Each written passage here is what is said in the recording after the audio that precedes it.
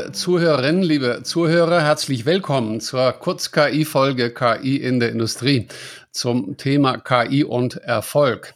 Mir zugeschaltet ist Ronny Fehling. Er ist Partner and Associate Director Artificial Intelligence bei der Boston Consulting Group. Grüß dich, Ronny. Hallo, Peter. Danke, dass ich da bin. Schon wieder einige Zeit her, dass wir uns, das war am Anfang der Covid-19 so gefühlt, 4-5 Monate her bei der Predictive Analytics World Industrie 4.0, auch damals schon digital gehört, nicht gesehen. Gesehen haben wir es, glaube ich, Jahre 2 vor. Ja, stell dich doch bitte kurz den Zuhörern vor. Wo kommst du her? Was hast du vor? BCG Gamma gemacht. Was macht die BCG Gamma und was ist dort deine Aufgabe? Gerne. Ja, also BCG Gamma ist unsere Advanced Analytics und KI-Division. Das heißt, wir sind eine Tochter von Gamma. Wir sind sozusagen die Data Nerds da drin. Das ist aber ein Teil, nicht nur ein Teil von BCG, sondern wir sind eng mit denen natürlich verschweißt, weil das strategische und Data Science sehen wir eben als eines zusammen. Dort helfe ich Firmen, digitale Transformation anzustoßen und auch so eine Skalierung zu erzielen. Ich bin auch Scientific Advisor für Natural Language Processing. Das ist so ein bisschen diese textbasierte, unstrukturierte Daten. Einer meiner Hauptgebiete in der KI. Ich komme vorher aus dem Silicon Valley, habe dort dann auch die KI-Strategie und Ausführung bei Airbus vertreten. Und früher, ich habe sogar damals mal KI studiert. Da war es noch nicht besonders cool und es war natürlich noch der Winter im KI-Bereich. Also ich sage immer ganz gerne, ich weiß vor allem so, wie es eben nicht funktioniert. Ich will jetzt mal nicht zu detailliert fragen, aber welche KI-Winter war das denn? Wir haben ja viele gehabt, ne? Ich glaube, der erste war, glaube ich, in den 1970er Jahren, oder? Den meinst du, glaube ich, vielleicht nicht. Nein, danke. Nein. Ich hatte wirklich das Privileg, unter Marvin Minsky zu studieren und er war ja der Gründer. Also nicht in den 70ern, nein, es war später in den 90ern. Und der Winter dort war basiert, was ich heutzutage sagen würde, aus Expertensystemen. Wir haben ja meistens gedacht, dass wir versuchen, die KI so aufzubauen, wie wir auch denken. Wie erkennt man einen Baum? Indem ein Baum halt irgendwie einen Stamm und Äste und Blätter. Aber da hat man gesehen, nicht immer. Im Winter hat er natürlich keine Blätter, es sei denn, er steht drin oder es sind Tannen. Es wurde halt komplizierter und komplizierter. Und dann hatte ich einfach das Glück, dass ich im Silicon Valley war, zu der Zeit, wo dann zuerst das Big Data anfing. Das heißt also, wo wirklich diese datengetriebene Plattformen entstanden sind, die aus sehr unstrukturierten oder es waren natürlich strukturierte Daten, aber sehr viele Daten wie Clickstream wirklich Analysen fahren könnte und dann danach auch mit diesem Deep Learning Ansatz die KI wieder neu geboren worden ist. Genau, ja.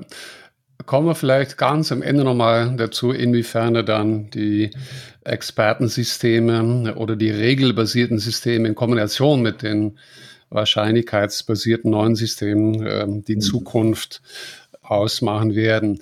Ja, Ronny, du wirst uns heute erzählen, was es braucht, um mit KI erfolgreich zu sein. Wir freuen uns darauf. Bevor wir da hinkommen, einfach mal eine blöde Frage. Warum würden wir das wissen wollen? Ich meine, mal ganz blöd, sind etwa nicht alle KI-Projekte erfolgreich? Leider nein. In unserer letzten Studie haben wir auch gesehen, dass nur 11% aller Firmen signifikante finanzielle Erfolge sehen. Eben mit KI. Grundsätzlich kann man sagen, ist das vielleicht gar kein Problem, da die beste Strategie für KI letztendlich so eine agile ist. Und bei Agilität soll ja, wie wir immer hören, Failure embraced werden. Sozusagen fail fast, learn fast. Aber es muss natürlich auch richtig gemacht werden. Wichtig ist es auch mit einer Ambition anzufangen, die auch so einen messbaren Effekt erzielt. Nicht zu beweisen, dass das Konzept oder die Technologie funktioniert, also so Proof of Concept, sondern dass man wirklich auch einen Impact oder ein Value oder beides erzielen kann, also so ein Proof of Value. Damit habe ich dann auf einer Seite ein Failure-Kriterium, nachdem ich meinen Projektfortschritt bemessen kann und sagen kann, wenn ich den nicht erreiche, gut, dann war es das, dann höre ich das auf. Aber andererseits habe ich auch ein Skalierungskriterium. Das heißt, dass ich, wenn ich das mit den Business Owners vorher abgesprochen habe und sage, das ist das Potenzial, was wir erreichen können, dann sagt er, na gut, dann beweis mir das mal. Und wenn du es kannst, wenn du das bewiesen hast, also dieser Proof of Value, dann werden wir das global skalieren. Und ich denke, das ist natürlich das, was ich auch einsetzen muss, um aus diesen Failures wirklich erfolgreich lernen zu können. Genau. Wird es immer, also ist der KPI, ist der immer über Dollars oder Euros oder eine andere Währung gemessen? Du hast auch von Value und Impact gesprochen, oder ist es der wichtigste, aber kann man einen Erfolg eines Einsatzes eines KI-Systems auch auf eine andere Art und Weise messen? Ich denke, es gibt natürlich viele. Wenn man an neue Revenue Streams denkt oder neue Businessmodelle, ist es nicht so einfach umzusetzen, den Dollar Value, oder jetzt für eine NGO oder ein Social Impact ist es natürlich was anderes. Deswegen ist es, glaube ich, schon wichtig, wenn man im Wert denkt, in einem messbaren Wert. Das können Kriterien sein, vorher, nachher, aber dass man sich eben diese Ambition auch relativ genau setzt, dass man sagt, das will ich auch erreichen.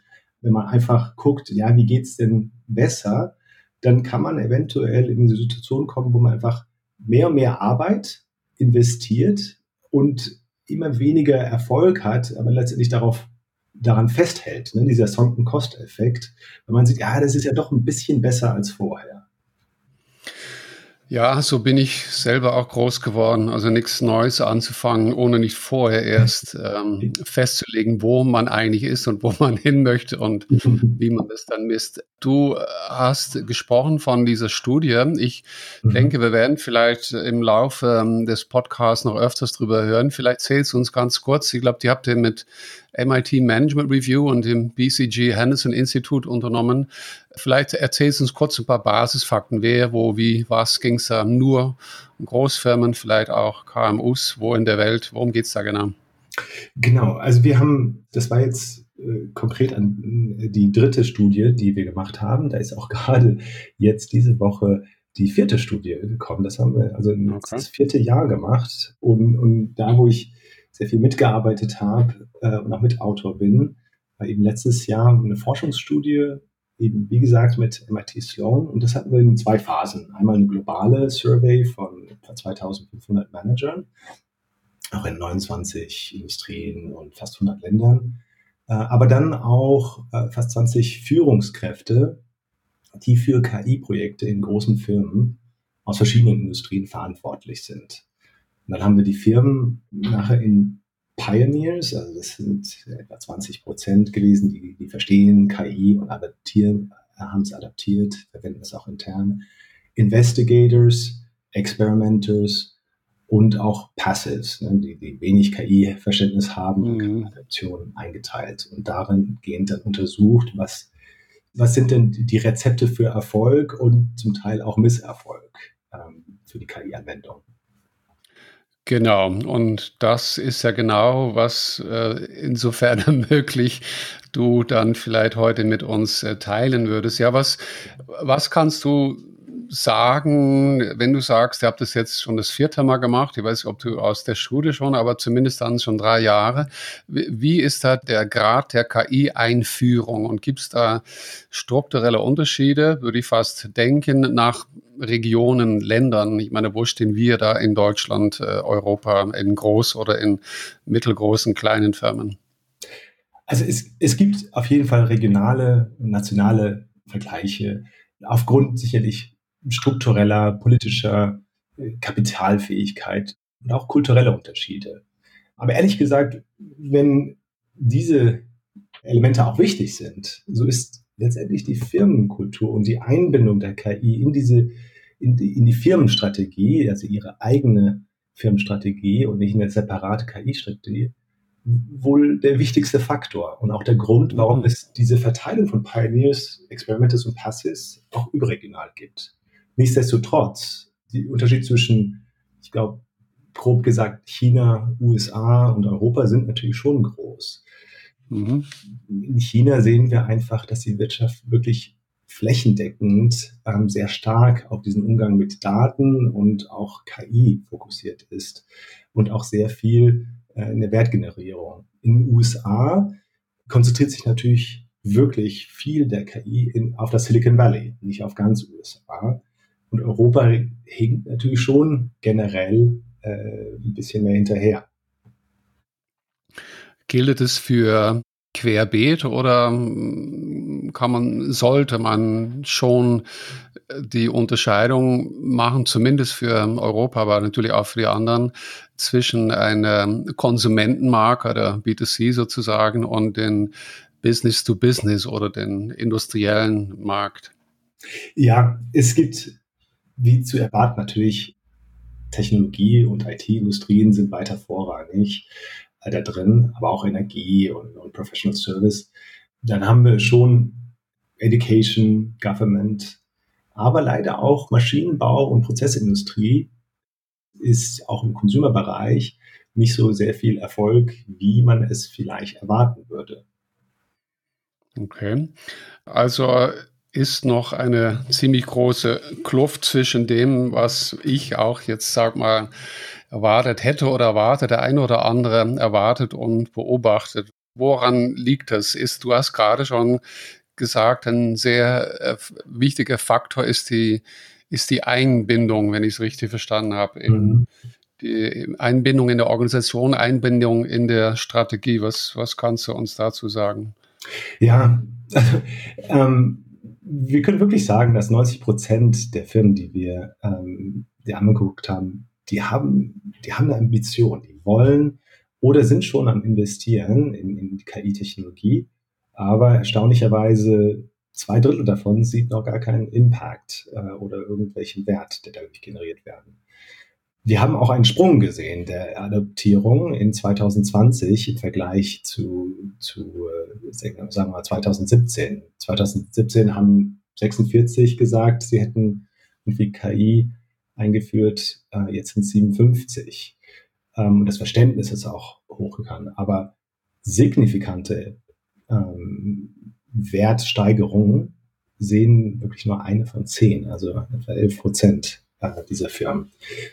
Und ich denke, wir sehen, dass Firmen, die gleichermaßen signifikant in Talent, Technologie, Daten und Prozesse investieren, haben wesentlich größere Chancen, als jetzt nur, sagen wir mal, in Daten oder Technologie. Wir haben Beispiele, wo wirklich Hunderte von Millionen erstmal ausgegeben werden, um die Datenstrategie festzumachen. Das ist aber leider dann oft nicht so zum Erfolg führend, wie man sich das vielleicht erhoffen würde.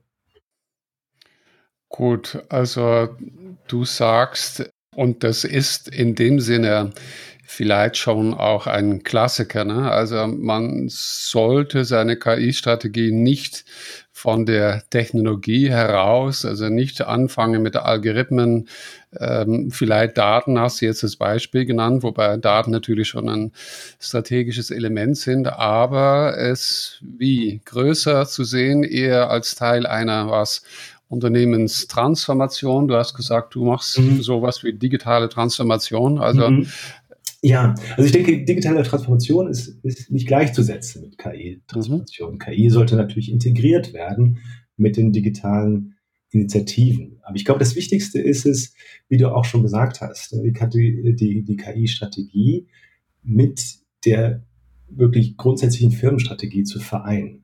KI in sich selbst ist keine Strategie. Es gibt einem neue Werkzeuge und Fähigkeiten, strategische Initiativen zu verfolgen. Damit wird es auch klar, glaube ich, dass die KI-Strategie aus der C-Suite kommen muss. Ob es jetzt der CEO ist oder ein anderer C-Level Executive, macht da nicht so einen großen Unterschied. Allerdings mit einer kleinen Ausnahme, sieht es in der Regel so aus, dass wenn CIOs die KI leiten, dann ist es nicht so sehr erfolgreich. Ich hoffe jetzt mal, dass nicht der ein oder andere CIO zuhört und sich da auf den Füßen getreten fühlt. Mal kurz überlegen. Immer wenn wir irgendwo bei der Entwicklung so eine Strategie, ich weiß nicht, wie ihr das macht, kommt man irgendwo auf den Punkt, make or buy, im Sinne von, jetzt wissen wir, was wir wollen, wir machen Strategie und wir stehen hier, wir gehen dorthin und da muss man sagen, was können wir selber, was müssen wir dazu kaufen? Und dann ist das natürlich erstmal eine Frage. Also wer hat überhaupt angefangen mit dieser Idee?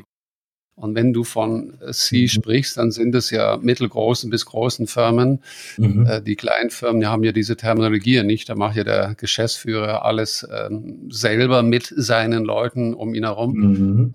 Aber davon ist es wahrscheinlich dann abhängig, oder? Wenn der CIO schon aus der IT heraus schon 10, 20 Jahren mehr oder weniger auch erfolgreich war und dann vorgeschlagen hat, jetzt brauchen wir auch noch obendrauf oder zusätzlich Machine Learning, KI als Tool, als Werkzeug oder eben aus einer Business Unit. Ne? Hat es damit zu tun, wer der Führende, wer die treibende Kraft ist? Ja, Peter, da hast du absolut recht. Also ich wollte auch nicht sagen, ne, und es ist auch klar, die CIOs sind nicht grundsätzlich unfähiger, KI zu leiten. In erfolgreichen Modellen sind sie wirklich strategische Businesspartner für die Gesamt-KI. Ich denke, der Grund, warum wir grundsätzlich schwierigere Situationen haben, wenn es unter dem Chief Information Officer angesiedelt ist, wo normalerweise die IT-Technologie sich typischerweise befindet, ist tatsächlich auch nur halb so wahrscheinlich, Erfolg dadurch zu sehen, wie Firmen, wo eben andere C-Execs die KI leiten, ist, glaube ich, mehr daran, dass Firmen die KI hauptsächlich als Technologie sehen, so wie du es gesagt hast, sich oft nicht der transformativen Kraft und Veränderung bewusst sind, die mit der KI einhergeht. Wir nennen das so ein bisschen unseren Tech-Trap, also unsere Technologiefalle. KI ist, genau wie du sagst, nicht eine Plug-and-Play-Technologie wie bei traditionellen IT-Services, wo jetzt die Technologie der absolute Hauptfaktor der Wertgenerierung ist. Kannst du uns da vielleicht, ich weiß nicht, ein Beispiel, Namen brauchen wir nicht, aber wie gehst du damit um tatsächlich? Ist das, dass wenn du bei so einer Firma bist und dann gehe ich davon aus, dass du so hoch wie möglich dann beim CEO oder dem Team genau solche Vorschläge dann machst, also genau diesen endgültigen Entscheidungsträger dann sagst, Sie sollten das Heft, wenn möglich, in Bezug auf diese Digitalisierung, Transformation, KI-Einführung selbst in Hand haben und nicht nur an dem Werkzeug IT oder Werkzeug Algorithmus oder Werkzeug Daten denken, sondern an diesem ganz viel Größeren, was du uns erzählt hast? Richtig. Interessanterweise sehen wir eben auch aus meiner eigenen Erfahrung, dass diese Prozessveränderung und der ganze Change Management, der ja die Verantwortung ist in der Regel von der C-Suite, zweimal so viel Aufmerksamkeit und Arbeit braucht, wie jetzt die Technologie und Algorithmus. Wir sagen immer, dass Algorithmen 10% darstellen, Technologie, das heißt also die Daten und meine Tools 20%, aber die Integration mit Businessprozessen, Kulturwandel, die Agilität, diese agile Kultur aufzubauen, das stellt 70% des Aufwands dar. Und das gilt, obwohl die Terminologien, die wir jetzt hier oder die du auch benutzt hast, CEO, CIO, CTO, CMO, wie sie alle heißen, wie gesagt, die gibt's jetzt nicht und ich denke, einen bestimmten Teil der Zuhörerinnen kommt halt aus den mittelgroßen oder aus den KMUs.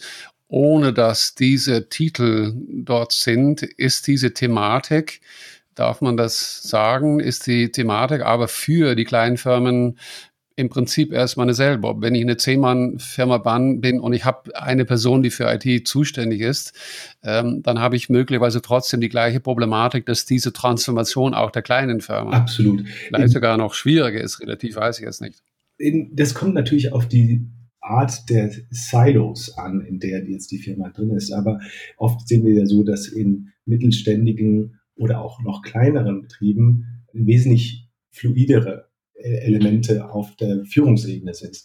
Ich denke, das gleiche Prinzip ist halt dort. Man darf halt KI nicht aus der Technologiebrille nur sehen und sagen, mach du mal, ist jetzt ein Seitenprojekt oder mal gucken, was dabei rauskommt, sondern ich glaube, der Schlüssel ist eben, dass die Firmenstrategie das Leitbild ist und dass man dann guckt, wie kann die KI mir wirklich das erzeugen oder verhelfen oder verbessern, das, was ich letztendlich an Strategie, mit den strategischen Initiativen durchführen will.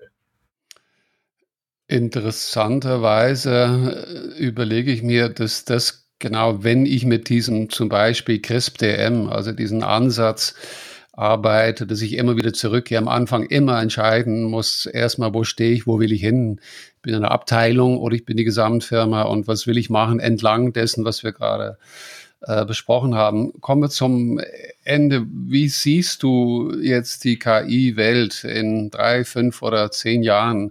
Also erstmal gehe ich davon aus, dass mehr Firmen, nachdem sie dann von euch gelernt haben, was zu tun ist, eben nicht die Technologiebrille, sondern die gesamte Organisation, Change Management, dass das stärker sein wird. Was siehst du sonst in den nächsten Jahren? Wir haben ein bisschen gesprochen über die Welt, über Asien, China, Amerika, Europa und vielleicht auch konkret, wir sind hier beim Podcast KI in der Industrie. Wie siehst du uns da relativ aufgestellt? Führend, werden wir überholt von den Chinesen in Kombination mit KI von den Amerikanern? Was siehst du da in den nächsten Jahren? Naja, ich denke schon, dass wir auf der einen Seite eine tiefe Veränderung der existierenden Industrien sehen werden. Mit den Elementen, die ich vorher gesagt habe, die sich herausstellen werden, sind eben Pioniere, wo KI auf allen Ebenen der Firma angewandt wird, die auch höhere Risiken für diese KI-Projekte auf sich nehmen, die mehr in Talent investieren, die auch eine Balance finden zwischen der Generierung von KI, aber auch der Konsumierung, das heißt also der Ausführung der KI innerhalb der Firma. Und auch die letztendlich, das sehen wir halt auch in den Studien und Vergangenheit, die einen Fokus mehr auf die Wertgenerierung machen, als jetzt auf der Kostreduktion. Weil die Wertgenerierung machen, sind wirklich zweimal mehr Erfolge auch für die Zukunft der weiteren Wertgenerierung, als jetzt, sagen wir mal, nur existierende Prozesse zu beschleunigen. Aber ich denke, es wird auch eine Entstehung vieler neue Firmen sein mit eben neuen Businessmodellen und neuen Ansätzen. Die werden halt nicht komplementär zu den existierenden Firmen sein und leben, sondern sie werden eben diese auch von anderen Seiten disrupten. Und das macht es oftmals sehr, sehr schwierig für diese existierenden Firmen. Ich denke, wir werden auch eine Emergence von neuen Führungskräften sehen.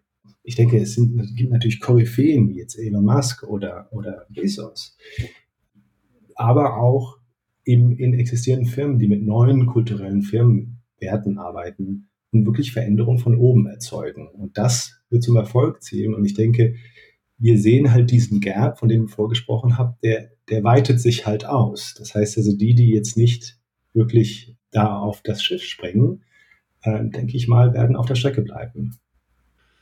Danke dir, Ronny, für diese ganz klare Message sozusagen. KI nicht aus der Technologiebrille, sondern aus dem gesamten Ansatz der digitalen Transformation anzugehen. Wie ich selber schon hier oder dort mal gesagt oder geschrieben habe, der Geschäftsführer oder der Vorstand, der muss mit am Tisch sitzen und das Projekt in den Händen nehmen.